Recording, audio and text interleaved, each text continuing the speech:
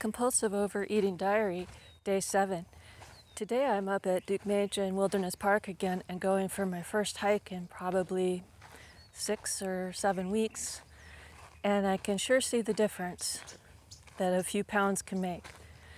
Today is President's Day and I got weighed. This is 3 weeks since I made my decision to work on my compulsive overeating through recording my feelings and thoughts on this podcast.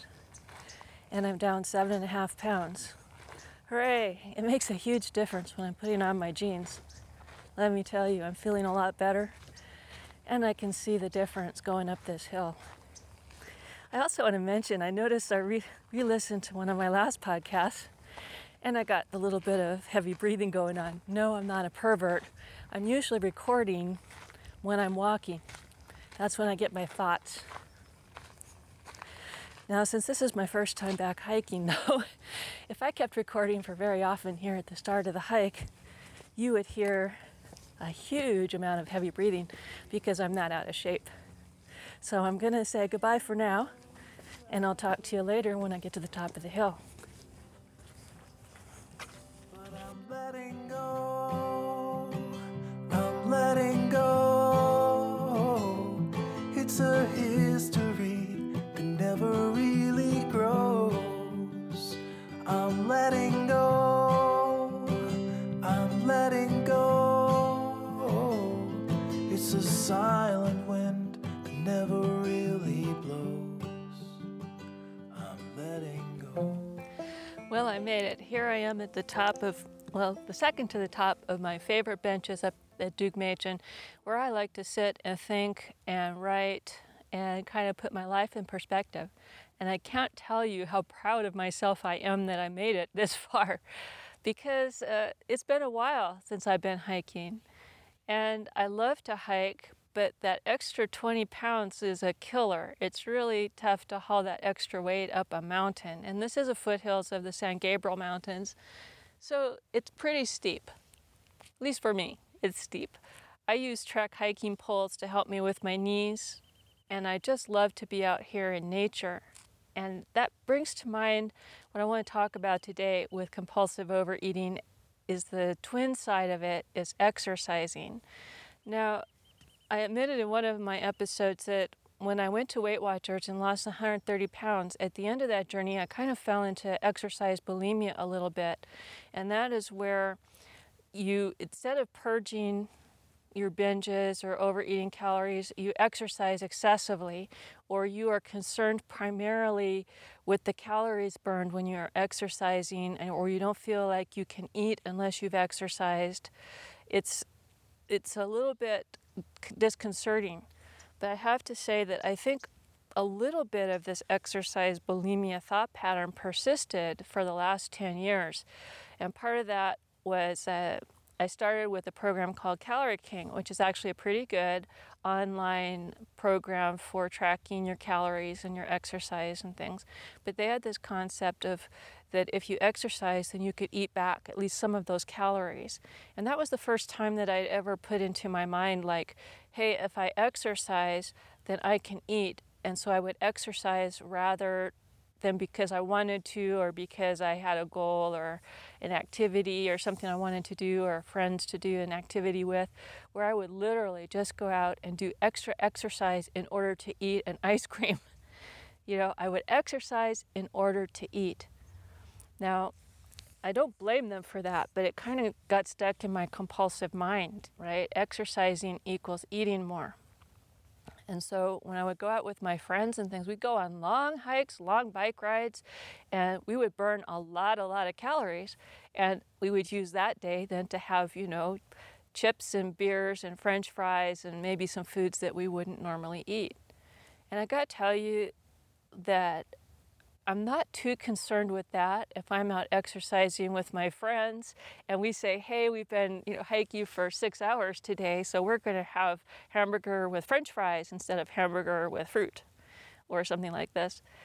Because in a way, I think that makes sense. You went out and physically worked hard, you're being social, and you're enjoying some treats maybe in a more balanced way than if you just stuffed yourself without that. But where my concern comes is where I find myself having that thought, like, I talked before about what I call the diet binge, where you eat all of your calories that you're allowed early in the day, and so then you just don't eat the rest of the day. And that actually happened to me yesterday again. I hate it when that happens.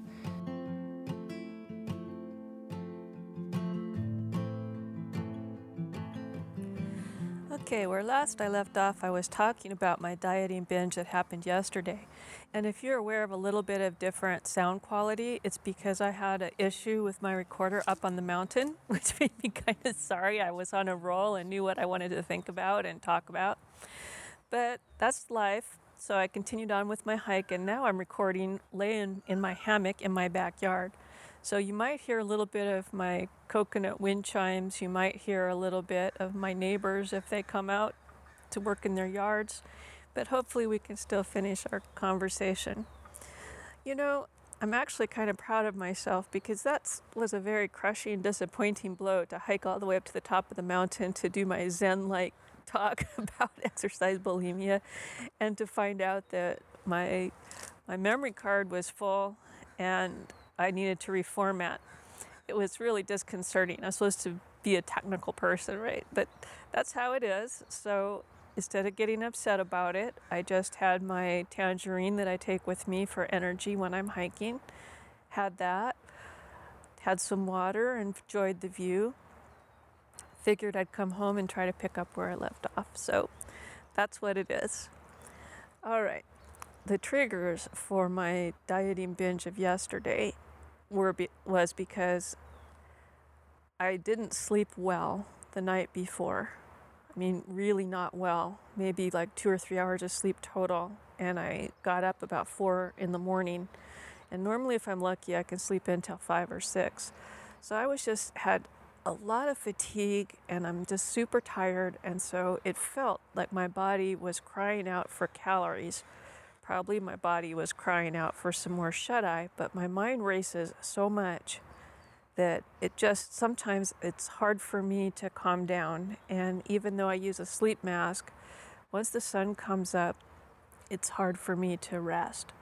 So I know this about myself, that when I'm when I'm tired, it feels like hungry. In fact, it feels like starving to death, like I need to eat a lot and I need to eat right now. But even though your mind can have some thoughts about, I don't really want to be doing this, when your body gets into a state where it's really wanting food or it's wanting something, it's really difficult to derail that train. So I just kept eating and then waiting, eating and waiting, eating and waiting to see if it would calm down. And it did not calm down until I had consumed every bit of the 1,500 calories that I normally eat in a day by right before 2 o'clock in the afternoon. I guess that makes a little bit of sense since I'd gotten up at 4. But there I was with the rest of my day and evening with no calories left to eat if I wanted to stick to my food plan. And in the past, the very recent past, if this kind of speed bump happened to me, I would have done the exact same thing, as eaten everything in the world, and then I would have eaten continuously throughout the rest of the day. Now, I did not force myself to not eat this time.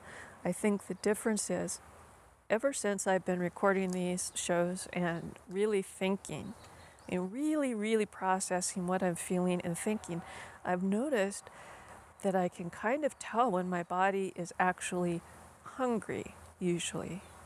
So by eating all that food, and again, it was the exact same food I was planning to eat anyway, so I didn't go mad and eat a bunch of chips or candies or things like this that might make my blood sugar spike. I ate what I was planning to eat. I just ate it sooner than I was planning to eat it. But I realized my stomach felt comfortably full and my body stopped asking me for more food. And I did make it a point to kind of take it a little bit easy yesterday, rest, and be kind to myself. And I think that's a big one, because normally I would like to just really give myself grief.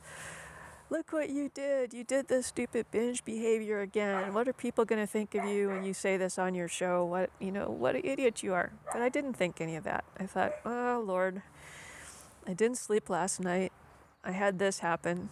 I don't like this as much as when I'm eating regularly throughout the day, but that's what it is. And I'm just going to see if I get hungry, and if I do, I'll just eat a little something. I have some chicken noodle soup. That's about 100 calories, and that usually tastes good, or I could have some yogurt, or if I get hungry, I'm going to cut myself slack, and I'll just eat something and know that this is a weird day.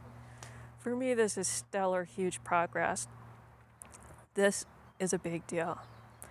And if you could take anything away from today's talk about the little binge episode, it would be try to be kind to yourself. After you had a binge is not the time to get down on yourself, because it'll just bring up more feelings of crap and how bad you are. At least in my experience, that's what happens to me. And that tends to trigger ongoing binge behavior. If you can actually take a breath and be kind to yourself, just talk to yourself a little nicer, give yourself some room, rub some lotion on your feet. I don't know what feels good to you, but be kind is the best antidote I've found to a binge.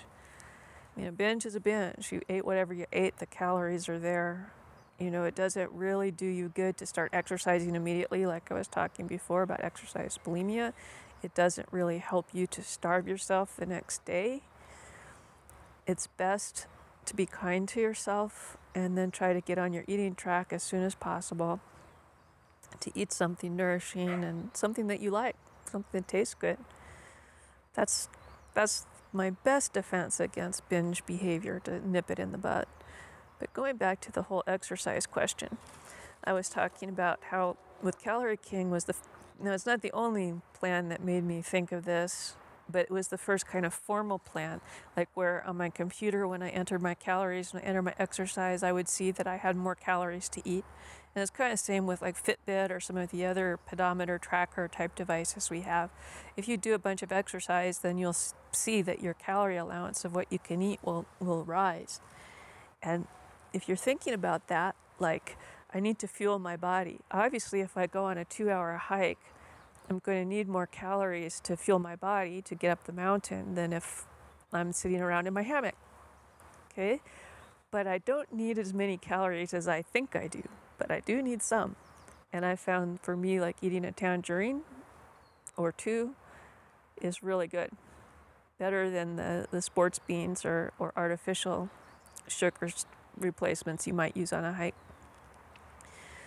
Or if you're training, like I've trained for a century bike ride and I've trained for hiking long distances and different things. If you're doing some real physical training, you need to fuel your body. You can't just say, I'm going to train for a marathon and still eat my 1,200 calories. Or it doesn't work that way. But it is true that we tend to eat more than we think we are, even when we're tracking, and we tend to burn a little less than we think we do when we're tracking our exercise. And even if we were perfect with our tracking, our body's metabolism can burn differently on different days depending on all kinds of things. The weather, the amount of salt in there, how much sleep you've had, the stress in your environment, just all kinds of reasons why your body will be burning a little bit differently from day to day. So I find that it doesn't do me good to get all tied to my number. So what I do right now, this is my plan, is I usually eat between 1,400 and 1,600 calories a day. That's it. And that's high enough that for the amount of exercise I'm doing currently, it'll take care of it. I don't need to add more or subtract or do anything like that. 1,400 to 1,600. And then I just try to be active. And I don't try to be active by saying I'm going to burn 300 calories or I'm going to burn 100 calories or any calories at all. I just try to be active. And I try to do something I think I will like to do. So for me, today's hike is actually a higher intensity exercise than when I go walk around the park. It's a higher calorie burn for me because I'm taking a lot of weight. Since I'm still way over 200 pounds, I've got a lot of weight that I'm carrying up the hill as well as my backpack. So this burns more than when I go to the park, which is fairly flat, except for the walk up the hill to my house again. Okay? But I'm not going to eat a bunch more calories for that one. I don't need to. And I didn't exercise in order to eat more today. And that's a big difference for me. I'm not thinking at all about the calories when I'm exercising. I'm doing it because I just want to be more active and my body feels better when I move. Now, if you're extremely heavy, I know when I weighed 300 pounds, I would not like to be going on a hike. That wouldn't feel very good. But I could go for a walk around Descanso Gardens, the botanical garden I talked about, and that would actually be neat. I could look at the koi in the pond, look at the roses, enjoy myself, and be more active than if I was on the couch. When I started bike riding, a 5-mile ride was really a long ride. And even at a very heavy weight, I could comfortably go on a beach cruiser. Like sometimes when you go along the seashore or in a resort town, you'll see rental places for beach cruisers. Those are the big kind of no gear bikes with comfy seats, and they're pretty heavy, so their frames are big, so they can carry a pretty heavy person, and they're easy to ride. They're not meant to go long distances, but when you're first starting out, you don't really want to go super long distances, but they're fun. They're a good thing to do. Or those little cars, they're kind of like pedal cars. Sometimes you can rent for like families of 4 or 6. You can go pedal up and down little resort towns, do stuff like that. That's fun. You know, rollerblading up and down the Strand would not be fun for me, but I used to like to roller skate when I was a kid. I actually like to go in the swimming pool and do the water aerobics. For me, I really enjoy being in the water. My husband, not so much, so that wouldn't be a fun thing for him. But the whole part of compulsion is when we take a look at food to be doing something other than be food, and we're using it to mask our emotions or boredom or things like this. And when we're using exercise not to move our bodies, not to enjoy the world, not to spend time with friends, but as a means of just purely burning calories, that takes, for me, a lot of joy out of my life. And it turns my brain into kind of the calorie supercomputer that's calculating all of the time. How much did I eat? What can I eat? When will I eat again? Those thoughts that are hard enough for me to get out of my brain. So one of the things I'm trying to do now is every day just kind of think, what do I feel like doing today? And sometimes the answer is nothing. I don't feel like doing anything. Yesterday when I was tired, I didn't feel like doing anything, so I sat on the couch most of the day, petted the cat, read a book, watched Food Network Star reruns, because that's entertaining for me. You know? And I think it's a brand new world, letting myself do what I kind of want to do, but keeping my big picture goals in mind. And my big picture goals are to be more fit, to feel better in my body. And my specific goal is I want to weigh 191 by June. And that's because that was the weight that I weighed when I rode my bike around the big island of Hawaii when I was 50. And my butt still looked a little big at 191, but man, I felt great and I could move well. And I think that was the last weight where I really felt like I could do any activity that I wanted to do. Did I look like a model? No. I looked like what I am, a middle-aged lady out having a good time with her life. So I want to give a shout out to one of my Calorie King friends, Dee, who came by to listen to my podcast. Thanks, Dee. And I want to tell you that my other friend, Cheryl, who I originally met on the Calorie King site, and now we're both on Spark People, she came and left some really heartfelt comments on day 1 and day 2 of this podcast. And so I would recommend that if you have any inclination, stop by, read what she has to say. And if you've got some thoughts about what we're talking about, I would love it if you would post a comment too. Also, if you're more of a talker like me, feel free to call our hotline. That number is 206-350-6445, and it's also on the website.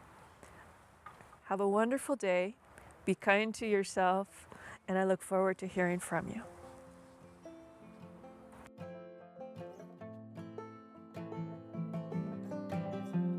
slave without a master, heading for disaster, kicking up the dust in the middle of the road. I've been waiting on a free ride, ticket to a seaside thicket on the edge of Puget Sound. And there I'll sit, and I'll admit that I was only just a guest inside my skin.